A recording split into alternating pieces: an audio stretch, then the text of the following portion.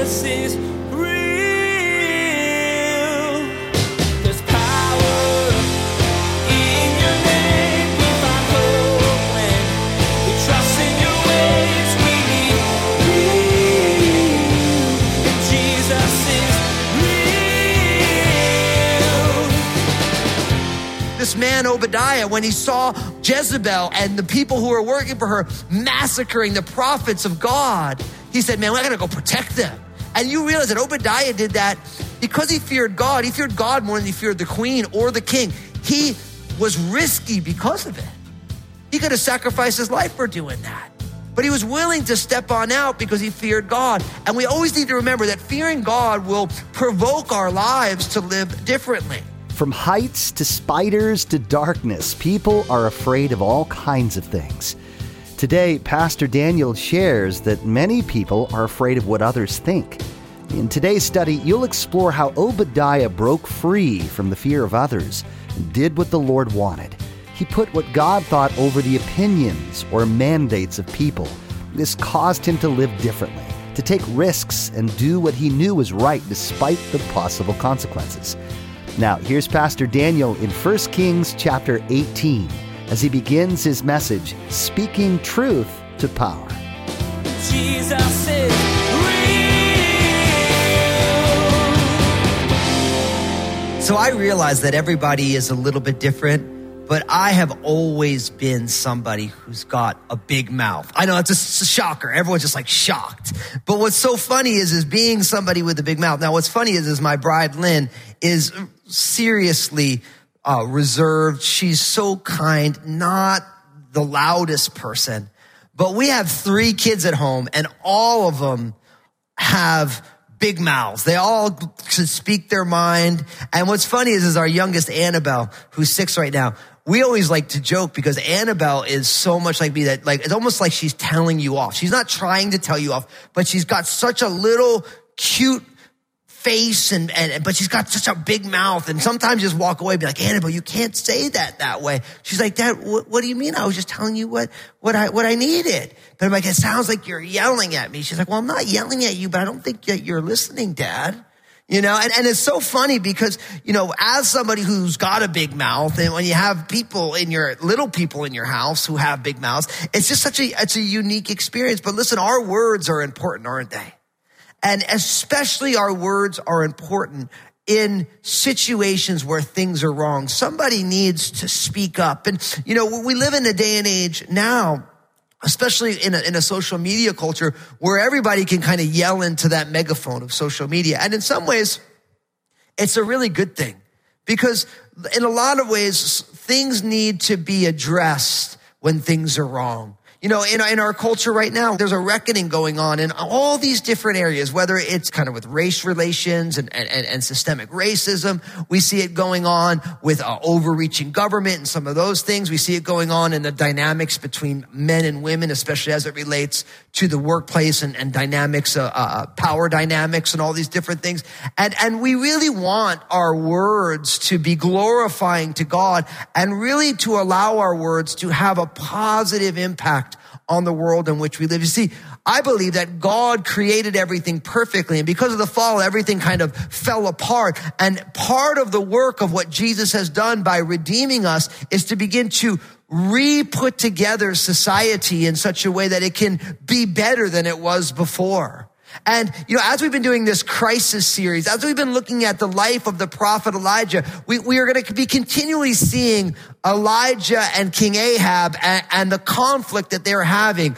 Ahab as the king of Israel, right? The person in power, and Elijah as not in power at all, but being God's mouthpiece into the midst of it. And in a lot of ways, the church has a responsibility to the Lord to be prophetic into our community and our world, to speak in from God's perspective about different things. Now, in a lot of ways, what we find is that when people seek to speak truth into power, oftentimes the power just doesn't want to hear it. They can just press it or whatever they want to do. But it's so important because the Bible has so much to say about things that are going on in our world today. And today we're going to look at this idea of what does it mean to speak the truth to power. And we're going to see it very much in the life of the prophet Elijah. So in order to get at that today, I want you to open up your Bibles, 1 Kings chapter 18. We're going to be taking verses 1 to 19 together. 1 Kings 18, verses 1 to 19. Now, I realize that many of you haven't read the Bible before. Maybe you have a physical Bible, or maybe you're opening up another browser window, or you're opening up the Crossroads mobile app, and now what you put in 1 Kings 18. But if you're looking for it in the Bible, it's pretty easy to find. You see in my Bible here, it's in about the first, quarter of the Bible. And 1 Kings sits between the book of 2 Samuel and then the book of 2 Kings. So if you're flipping in the beginning, you see 1 Samuel, 2 Samuel, 1 Kings, 2 Kings, pretty easy to find. And then we're here, of course, in verse 18 or chapter 18. And it says this, picking up in verse 1, it says, "And it came to pass after many days that the word of the Lord came to Elijah in the 3rd year, saying, go and present yourself to Ahab, and I will send rain on the earth." And so Elijah went to present himself to Ahab, and there was a severe famine in Samaria. And Ahab had called Obadiah, who was in charge of his house. Now, Obadiah feared the Lord greatly, for so it was while Jezebel massacred the prophets of the Lord that Obadiah had taken 100 prophets and hidden them 50 to a cave and had fed them with bread and water. And Ahab said to Obadiah, "Go into the land to all the springs of water and to all the brooks. Perhaps we may find grass to keep the horses and mules alive, so that we will not have to kill any livestock." And so they divided the land between them to explore it. Ahab went one way by himself, and Obadiah went another way by himself. Now, what we find here is Elijah gets another word from the Lord. It's time for him to go back to Ahab in Samaria and present himself to Ahab and share the word that God has given him. Now, I think it's important to make sure I make this point as we start, is that sometimes we have this tendency to think that a prophet always God is always speaking to the prophet. But really, when you look at the life of Elijah, we see God speaking in specific times, and then there are huge gaps. Well, not that Elijah isn't having a relationship with the Lord, but God isn't giving him a specific word. I mean, you think of the prophet Jeremiah. All of Jeremiah's life, he only got X number of words. And I think that's an important reminder for us when we speak about the gift of prophecy. It's not like a prophet always has a word from the Lord. God gives specific words at specific times. And now it's been 3 years have passed, it says. And the famine was very, very severe. And then it says, the scene shifts now to Samaria in verse 3. It says, "And Ahab had called Obadiah, who was in charge of Ahab's house. And now Obadiah feared the Lord greatly, for so it was while Jezebel massacred the prophets of the Lord that Obadiah had taken 100 prophets, and he had hidden them 50 to a cave, and he had fed them with bread and water." And in a lot of ways, I want to start by learning from the testimony of this man Obadiah. And it's simply this: you and I, we need to fear the Lord. We need to fear the Lord. Why? Because Obadiah worked in Ahab's house. He was actually in charge of his house. And so, in a lot of ways, this man Obadiah, and this isn't the same Obadiah who we know as the prophet Obadiah, who's smallest book in the Bible, the prophet Obadiah, just one chapter. But this man Obadiah, he feared God, but he was over King Ahab's house. In a lot of ways, he was in a stewardship role reminiscent of Joseph. Remember when Joseph had authority over Potiphar's house? In the same way as Joseph ended up, as he ascended in the nation of Egypt, where the Pharaoh was the top, but Joseph really ran the house. Obadiah has the same function. But remember, Ahab was an evil king, right? But notice it says here that although this man Obadiah, was in charge of his house, it says, now Obadiah feared the Lord greatly. And this is an important reminder, because I think sometimes as Christians, we can think that as a Christian, I can only use the skills that I have only within the church. And in a lot of ways, everywhere that you are, you want to fear the Lord and function in society. God wants the church as salt and light to be in the world. And it is not like we see it with the prophet Daniel as he served King Nebuchadnezzar and the subsequent kings and also the kings of the Medo-Persian Empire. You know, we should as believers seek the good in people's lives and we won't always have great bosses, but because they're a bad boss doesn't mean we shouldn't serve them well. And I love this because really this man Obadiah, and I love the name if you know me at all. My oldest child, his name is Obadiah. And I love my son Obadiah. And I love what the name Obadiah means. It's two words together. It's the word Ebed, which literally means servant or worshiper. And then Iyah, so it means servant of God. So when we named our son Obadiah, our only hope was that this young man would be a servant of God. And now as he's getting older, he's in his teenage years and he's a good dude and he loves the Lord and he's willing to serve the Lord. And we pray every single day that our own Obadiah, like the Obadiah we find here in 1 Kings chapter 18, that he would fear the Lord. Now, because Obadiah feared the Lord, notice he did certain things that were not what maybe his boss would have wanted, but what he needed to do. Listen to what it says. It says in verse 4, "For so it was, while Jezebel massacred the prophets of the Lord, that Obadiah had taken 100 prophets and hidden them 50 to a cave and had fed them with bread and water." So King Ahab's wife Jezebel, as she was seeking to overrun the land with worship of Baal, Obadiah saw this, he feared the Lord, and he protected 100 of the prophets, and he broke them up, 50 in one cave, 50 in another cave, and he made sure that they were taken care of. Now, here's what you need to realize, that the Bible teaches that the fear of the Lord is the beginning of wisdom, and when we fear God, it causes us to live and act differently. Listen to what Jesus said himself, Matthew chapter 10, verse 28. He says, "Do not fear those who can kill the body but cannot kill the soul, but rather fear him who is able to destroy both body and soul in hell." Now, I think that one of the greatest issues we have as followers of Jesus is that we fear other people more than we fear the Lord. That we'd rather be well-liked than live lives that are well-pleasing to God. And if that's you right now, if you're like, yep, that's me right now, listen, I want you to turn to the Lord and say, "Lord, I am so sorry. I want to teach me how to fear you. Lord, teach me how the joy of fearing." I remember there was a great book came out years and years and years ago, The Joy of Fearing God.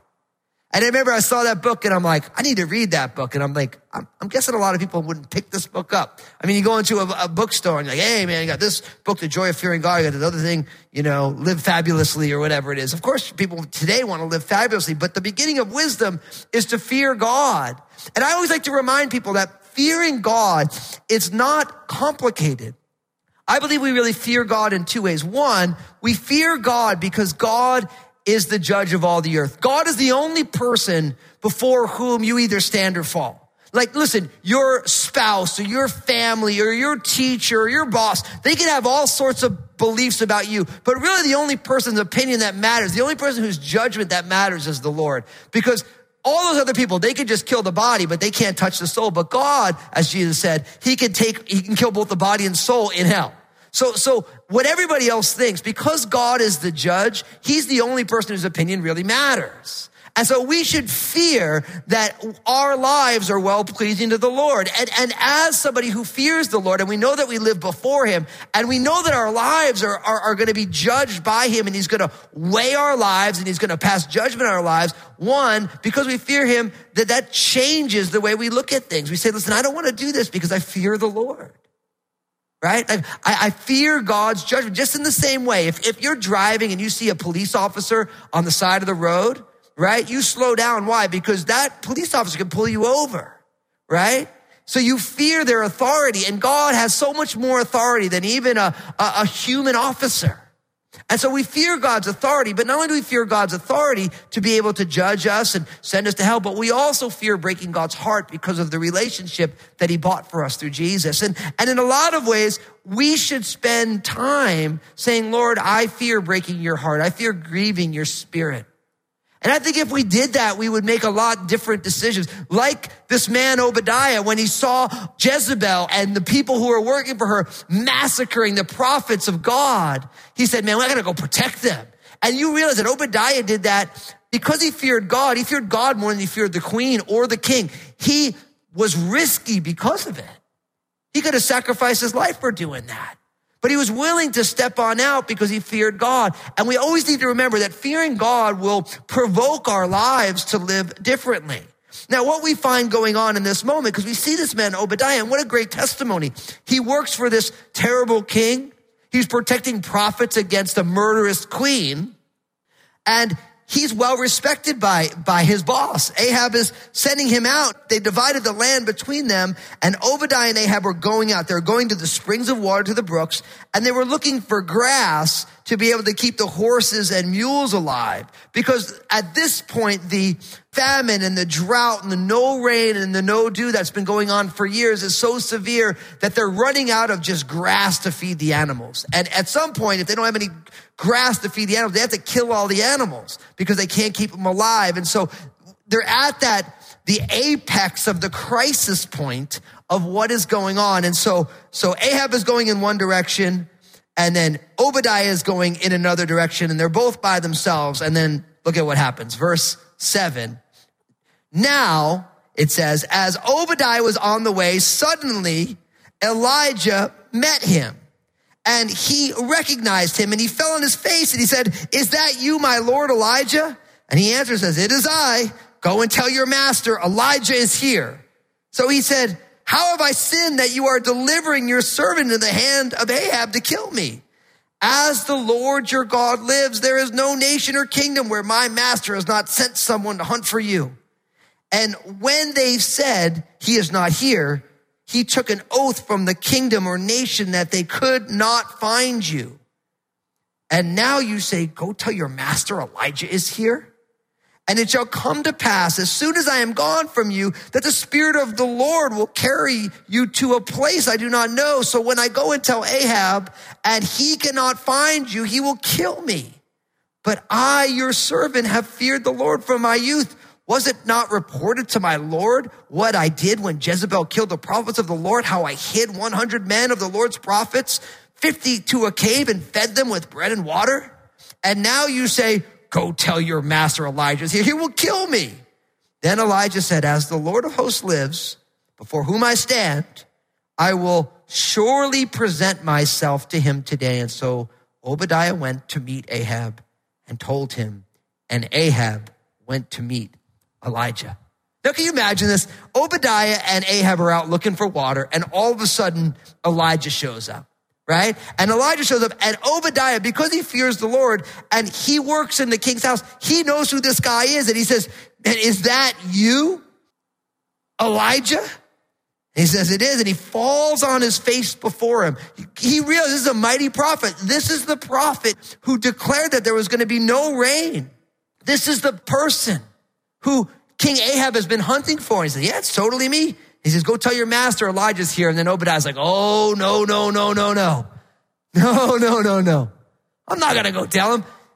Don't you know that they've been looking for you? He's been, Ahab had his whole crew of bounty hunters. He had his own set of Mandalorians or whatever going, and that's tongue in cheek. There wasn't Mandalorians back then. But you know what I mean? It's like, he's got all these people that are going out all through the place trying to find Elijah. Whenever they came back, I couldn't find him. They had to swear an oath to the king by whatever nation they were from. Saying, no, he's not here. Right? And he's like, and you're going to tell me to go there? And when I go and tell the king, Elijah's here to see you, that the Spirit of God's going to whisk you away? Because he can't even fathom how Elijah hasn't been caught yet. And what this really teaches us, I think this is so important, is that you and I, you need to trust God in your circumstances. You need to learn how to trust God in your circumstances. Because in a lot of ways, Obadiah had been doing a great job trusting God in his circumstances. And now Elijah shows up, and Elijah says, go tell Ahab that I want to see him. And Obadiah is like, whoa, no. Because if I tell him that you're here to see him and the Spirit of God whisks you away, or you don't show up, he's going to kill me. And I think what's really important for us is what I am always learning, and I see it in my own life, it's really easy for me to trust God in everyone else's circumstances, just not in my own. Do you ever notice that? Someone comes and they talk to you about their situation and you have this great godly biblical advice. Like listen, man, I really got into it with my family and we really had a heated argument. And you're like, oh, listen, just forgive them, apologize for your part, and you have all the best advice. But then when you have a fight with your spouse, forget it. You'll never apologize. Stubborn. Right? It's really easy to trust God in everyone else's circumstances. It's really easy to trust God in someone else's crisis, but God actually wants us to learn how to trust him in our own circumstances, in our own crisis, right? And again, because Elijah has shown up and because God has spoken, Elijah is going to talk to Ahab, but Obadiah is scared that Elijah's not going to follow through. And what's beautiful is Obadiah even makes a case for himself. He's like, haven't you heard what I've done? I fear God. When Jezebel was killing the prophet of the Lord, I was protected. Did you hear that about me? And he's almost trying to plead his case. And here's what I want to remind you. Your faithfulness yesterday and your trust of God in yesterday's crisis does not necessarily mean you're trusting God in today's crisis. Each day, the troubles of the day are sufficient for itself. And so when you show up into your situation today, how are you doing trusting God? Maybe last year, you went through this big thing and then you stood strong on the rock.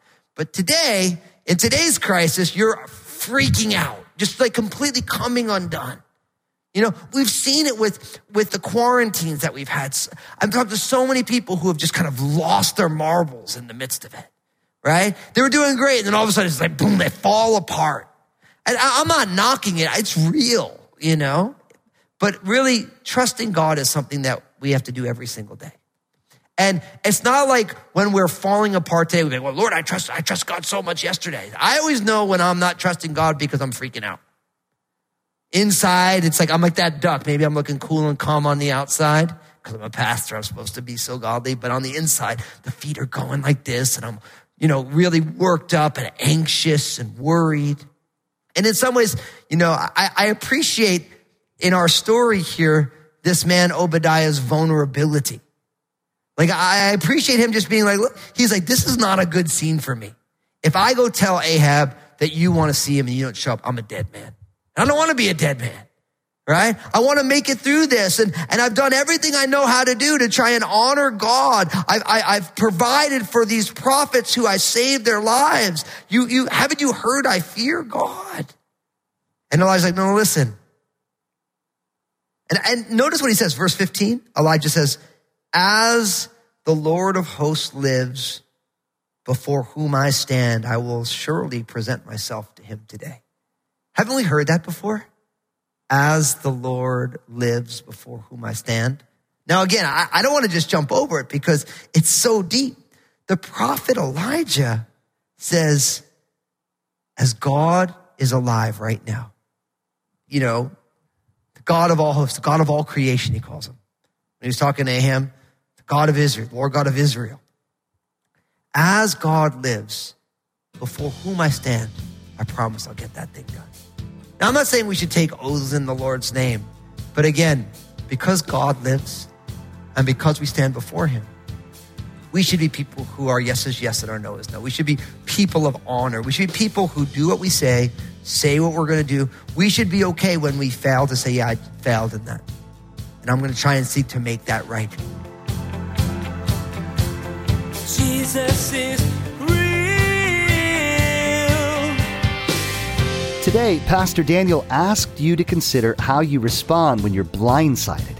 What do you do when everything feels like it's falling apart and life is uncertain? Are you trusting God to be enough to walk you through? Are you willing to do hard things and take scary steps because you know that Jesus is real and he's with you? Pastor Daniel reminded you that choosing trust and faithfulness is something you need to do every day. Hey everybody, I want to invite you to join me in reaching people with the message that Jesus is real. Would you pray about partnering with us in the ministry of Jesus is Real Radio? Your support in this way helps us to keep sharing God's word and helps us reach more and more people. Thank you for considering partnering. Find out more at JesusIsRealRadio.com. Next time on Jesus is Real Radio, Pastor Daniel will investigate what it looks like to speak the truth to those in power. Looking at Elijah's story, you'll discover that he was able to stand up to the people in power because he cared more about God's opinion than man's. Pastor Daniel will share that this doesn't mean you yell at people, even when speaking with authority. Your words should be marked by humility and kindness. You've been listening to Jesus is Real Radio with Pastor Daniel Fusco of Crossroads Community Church. Pastor Daniel will continue teaching through his series called Crisis. Until then, may God bless.